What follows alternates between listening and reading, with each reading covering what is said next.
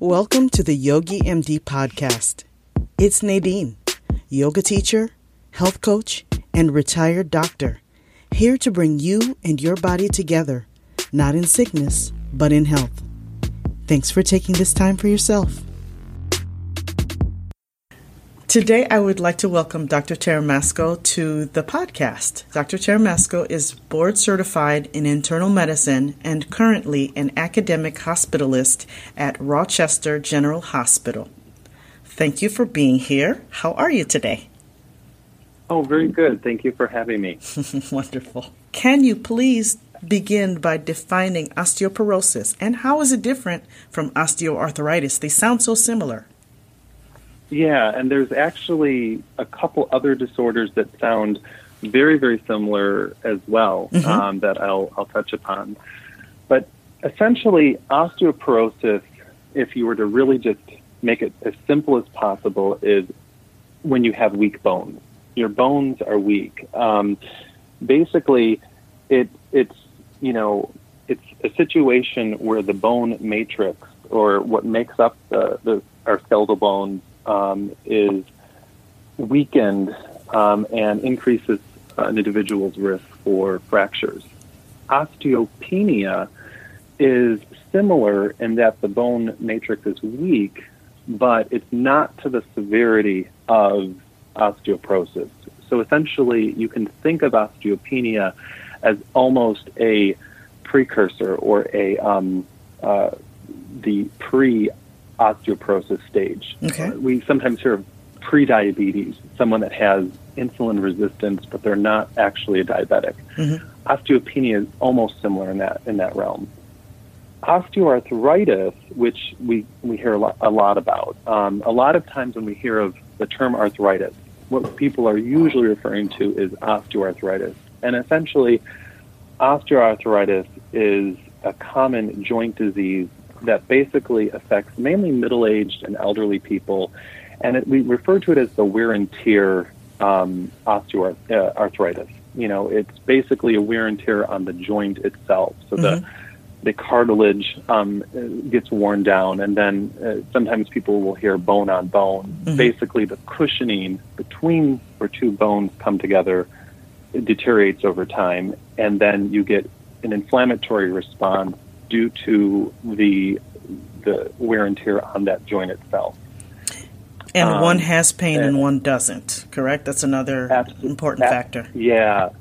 That's actually that's a common misconception with osteoporosis. A lot of people think that there's pain associated with it, and the truth is that there's not. There's also something called osteomalacia, and osteomalacia is the faulty almost assembly of bone because you have deficiencies in certain vitamins and nutrients required to create bone.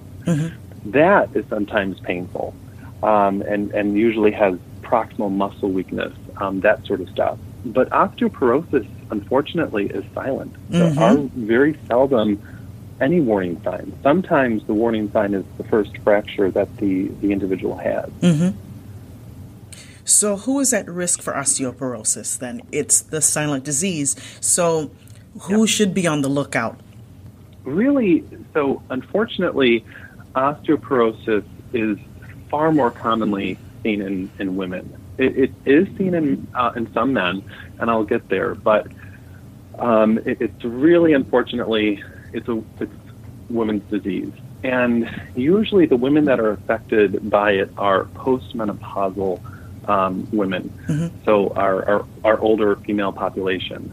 There are other people that are at risk for it, such as people that have autoimmune disorders, such as lupus, rheumatoid arthritis, people that are on certain medications as well, for example, glucocorticoids like prednisone.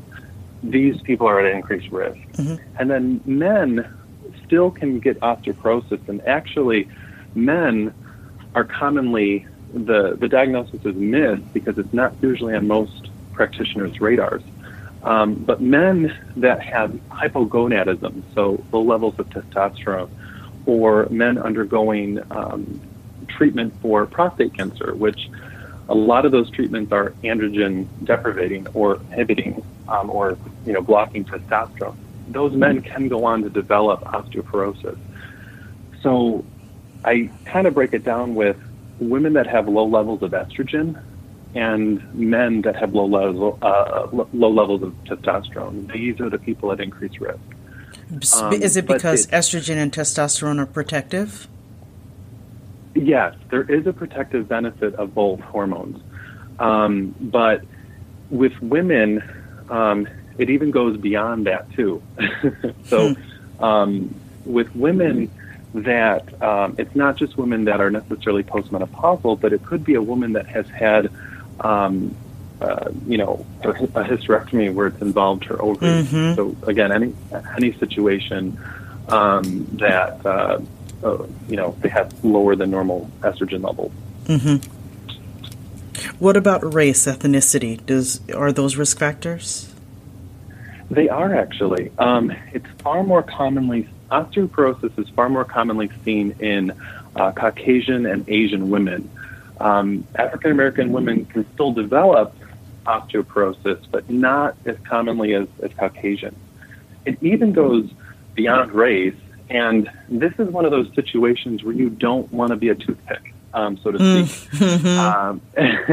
So women that have a body weight of less than 127 pounds are at increased risk for developing osteoporosis, which kind of surprises a lot of my patients because they look, well, aren't we told to always be in shape and lose weight, etc.?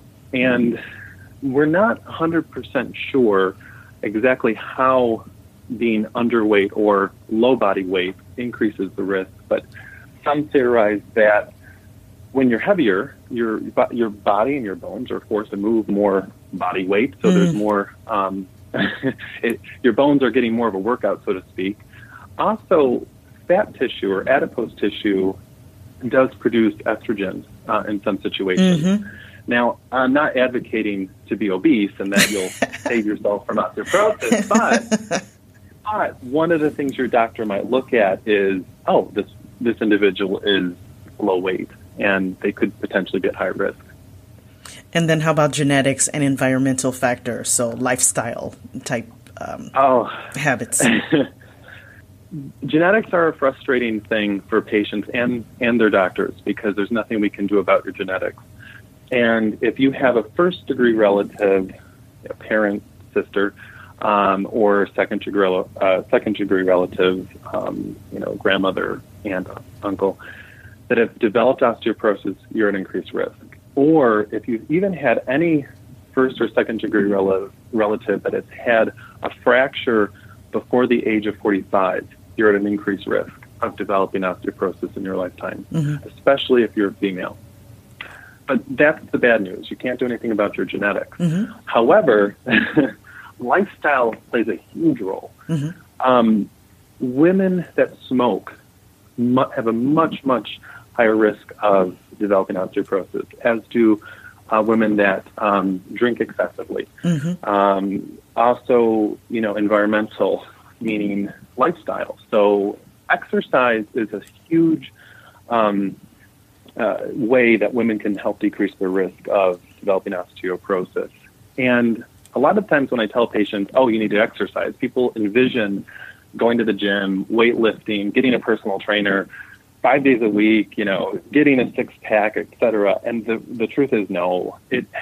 They've actually done studies where they've compared high-intensity workouts to low-intensity weight-bearing exercises, such as walking. And they actually didn't see any significant difference. But what they did see was when women spent 30 minutes a day, 3 times a week, and were consistent about it, they had a lower risk of developing osteoporosis. And that's mainly because of the weight-bearing exercise does help promote a stronger bone matrix and it can decrease your risk of developing osteoporosis. Yep. Okay, so say a person has a double whammy. They have osteoarthritis, and so the joints really ache, and the chosen way to exercise is in the water. Is that enough weight-bearing? Because now you're not weight-bearing really in the water. Is that enough to prevent osteoporosis? That's a really good question that I don't have the exact answer to. Water aerobics are excellent cardiovascular. It's excellent for the cardiovascular system, and really is great at preventing, further joint damage or inflammation. I don't know if a study exists where it compares that to walking, for example, because the idea is that you want a weight-bearing exercise to help with, to help. And with water aerobics, the whole point is to eliminate that, that impact on the joint. So I don't know. I certainly advocate that to anyone that has osteoarthritis, but then, exercises such as yoga, for example, can definitely have a weight-bearing component to it, and is not as traumatic to the joint as jogging or walking would be, for example. Absolutely. And one of the major benefits and one of the reasons why I teach the population that I do. What about your eating habits may be productive, again, for your bones? So, in general, a good diet helps with everything. I mean, this can be applied to pretty much every situation. We are what we eat, and that is so true. But having a diet where you receive, an adequate amount of vitamin D as well as calcium is crucial. You want about 1,200 milligrams of calcium a day. Most Western diets will provide us this amount of food, this amount of calcium. If not, you can divide that amount of calcium and supplement that 3 times a day with meals, and that would be more than adequate. Most physicians, when they start doing the initial workup for osteoporosis, will check a vitamin D level and check a serum calcium level. Commonly, they're normal. Usually, when someone has prolonged, hypovitamin D or hypocalcemia, they're more at risk for developing osteomalacia than necessarily osteoporosis. But certainly, you want to give the bones everything that they can need, and so that they have basically the tools to make strong bones. So diet is important in that regard. And usually, if someone is suspected or is diagnosed with osteopenia or osteoporosis, if either their vitamin D or calcium levels are low, these are commonly supplemented, but usually worked up first to isolate the reason for them being low. For example, sometimes women with, let's say, celiac disease, which affects the gut and has issues with malabsorption, sometimes these women have very low vitamin D levels, and they're at increased risk for developing osteoporosis as well. So because there are no symptoms, it's a silent disease, how is it typically diagnosed? It's typically diagnosed by your primary care physician. This is my plug for having a really good primary care physician. Preventative medicine is so essential. It's far better to be proactive than reactive. And a lot of the times during follow-up with the primary care physician, they're aware of the risk factors that predispose someone to developing osteoporosis. And so they start screening if they have certain risk factors, such as an unexplained fracture or a woman is postmenopausal, they're 65 years, we start screening. And so it's really just close follow-up, regular follow-up with your primary care doctor. But certainly some women come in that have educated themselves about osteoporosis, know they have a family history, possibly had a fracture, or, just want to know if potentially they have osteoporosis. Lots of women go to their doctor after they find out a friend has osteoporosis and they want to be screened. So typically the diagnosis is made by what we call a DEXA scan, which is a dual energy X-ray scan. And that is a test that takes about 10-15 minutes, absolutely painless, and it's ordered by your primary care physician. Different disease processes have different areas in the body they typically target. Why does osteoporosis tend to happen in the spine and the hip, say? And what are the other common areas? So, yes, it commonly affects the spine and the hip. But Usually, so osteoporosis doesn't just affect these two locations. It affects all of your bones. But these are areas that are at high risk for fracture due to their jobs. Okay. That makes sense. When someone jumps, for example, the pressure between the knees is tremendous. Even with just walking, the amount of pressure that gets applied to the joint space is just absolutely amazing to me.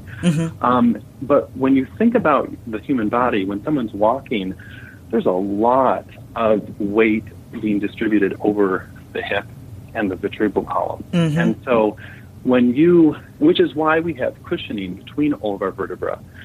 But as time goes on, if someone has developed a weakened bone matrix, and sometimes it's as simple as sitting down or standing up. Or bumping into something.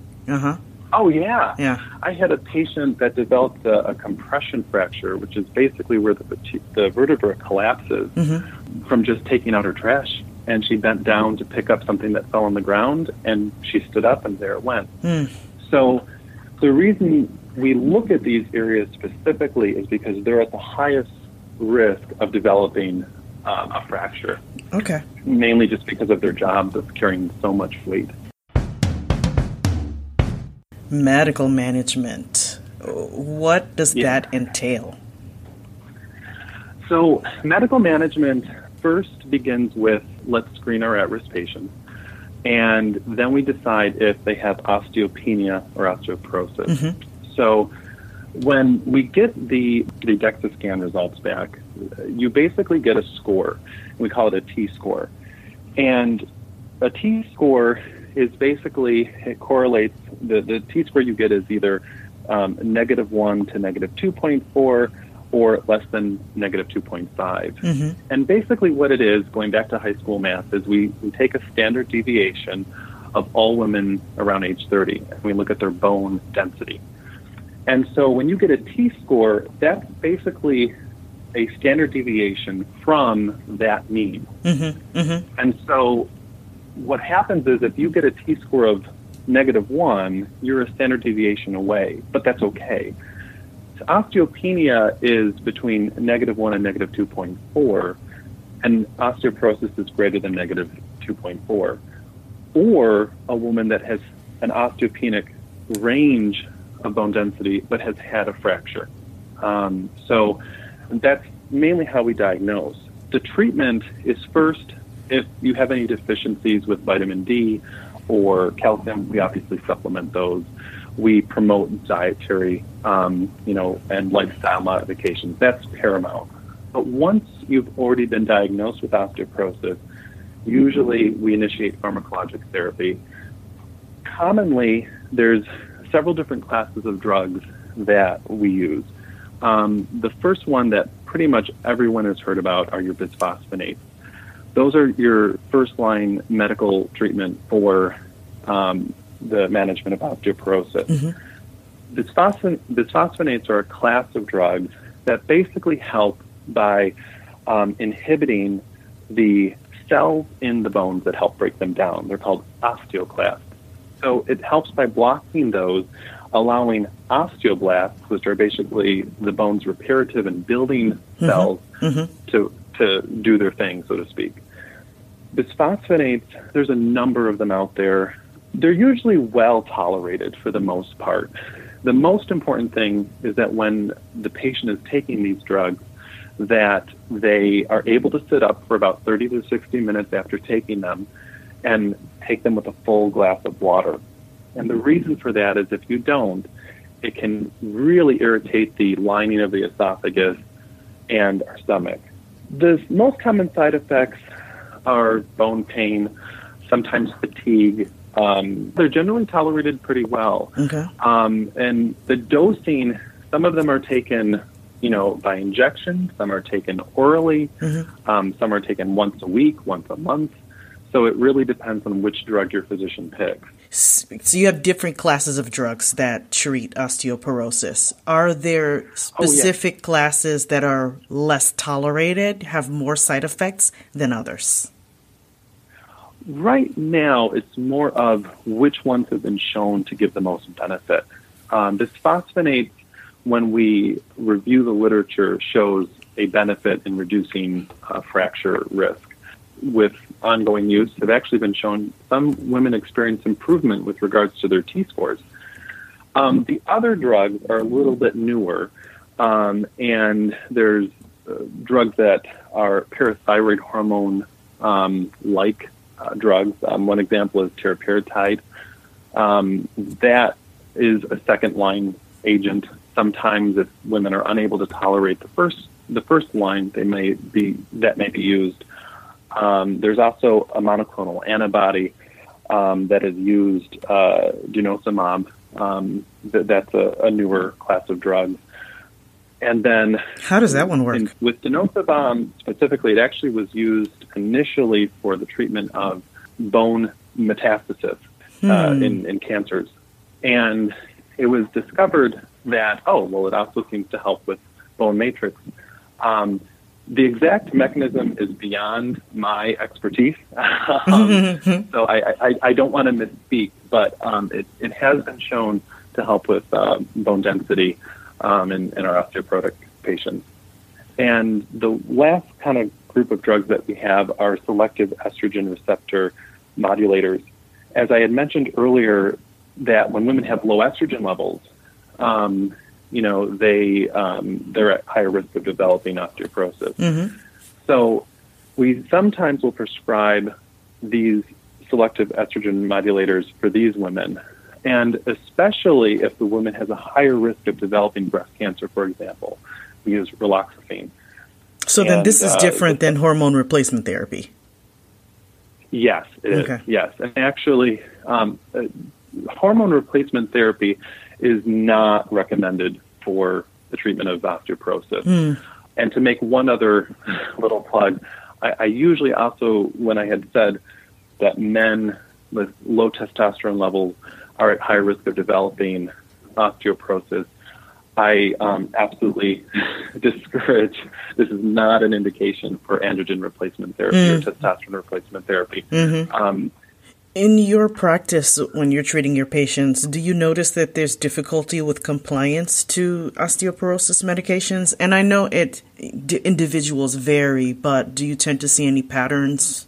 Most of the patients that I have are the ones that are on bisphosphonates. Usually, I notice compliance is better when the need to having to take it is less. So the drugs that you can take once a month or once a week are far more easily taken, mainly because you don't have to remember to do it every day. Mm-hmm. So it's the ease. If it's affordable, those are big ones. Mm-hmm. But honestly, it's the compliance I've noticed when a patient knows, when patients really appreciate why osteoporosis is so important to know about and why it's so important to treat, they're far more likely to be compliant. You break a bone, that means you're going to have to go to the hospital, need surgery, you're going to be in the hospital for a while and rehab. There's risks of infection and blood clots and all sorts of stuff, let alone the cost and the time.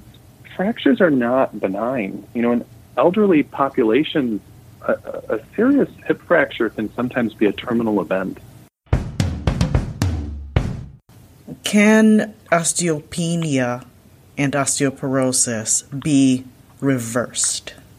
With long-term treatment of osteoporosis with bisphosphonates, some patients do notice an improvement with regards to their T-score.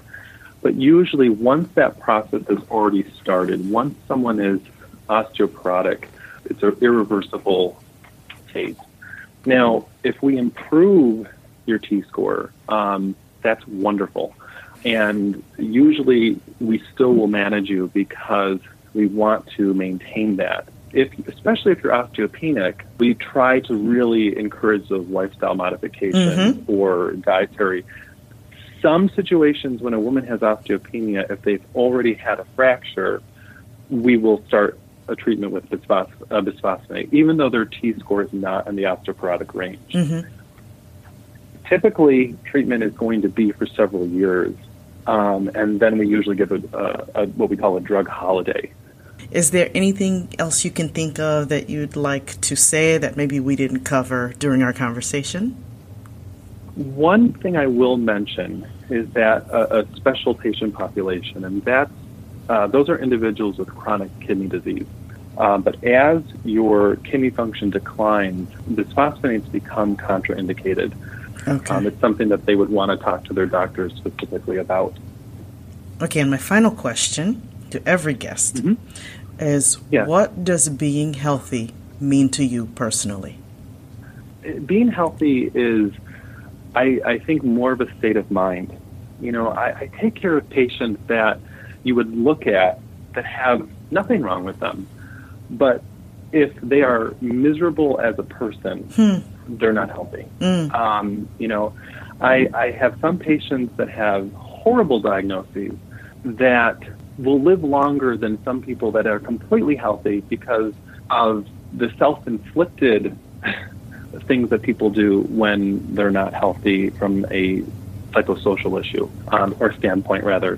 One thing I stress to patients is people, when they think of someone who's healthy, they immediately will get a mental picture of what they think is healthy. But sometimes the way someone looks on the exterior does not necessarily predict or indicate that that individual is healthy. And so I tell my patients, don't compare yourself to others. What I rather encourage patients to do is take control of yourself and use your numbers and your various parameters, whether it be, your body mass index or the way you feel. These are the better markers of determining if you're healthy or not. If you're doing what you want to do, you're probably a healthy person. That's obviously overgeneralized, but I think that's really what defines healthiness, is that you're happy with where you are at that particular point. And you are able to have the energy to do the things that you actually want to do. I agree with you that a state of mind is extremely important, and how you look at your life and your attitude and having optimism and hope are very, very important. They're intertwined. I really appreciate the time that you spent with us on the podcast and enlightening everyone on how to take care of themselves, how to have healthy bones, and why it's important. I think what you're doing is great, and I think that the first step becomes educating yourself. And your listeners, just by listening to this, have already taken that first step, and that is far more important than any test or anything else you could possibly do. Oh, what an amazing compliment, and what an amazing way to state that. Thank you very much. Thank you. And now it's time for practical tips. Mind, body, and spirit tip from a story shared by Dr. Taramasco. It was actually a patient who was 104, still drove at 104. And I asked her what her secret was, and that's what she told me. She's like, every year, I told myself that I would travel to one place that I'd never been, learn something new, and at least read one new book every month. And she did that most of her life, and she said that is what she attributed to her, making it to 104. Thanks for being here. See you next time.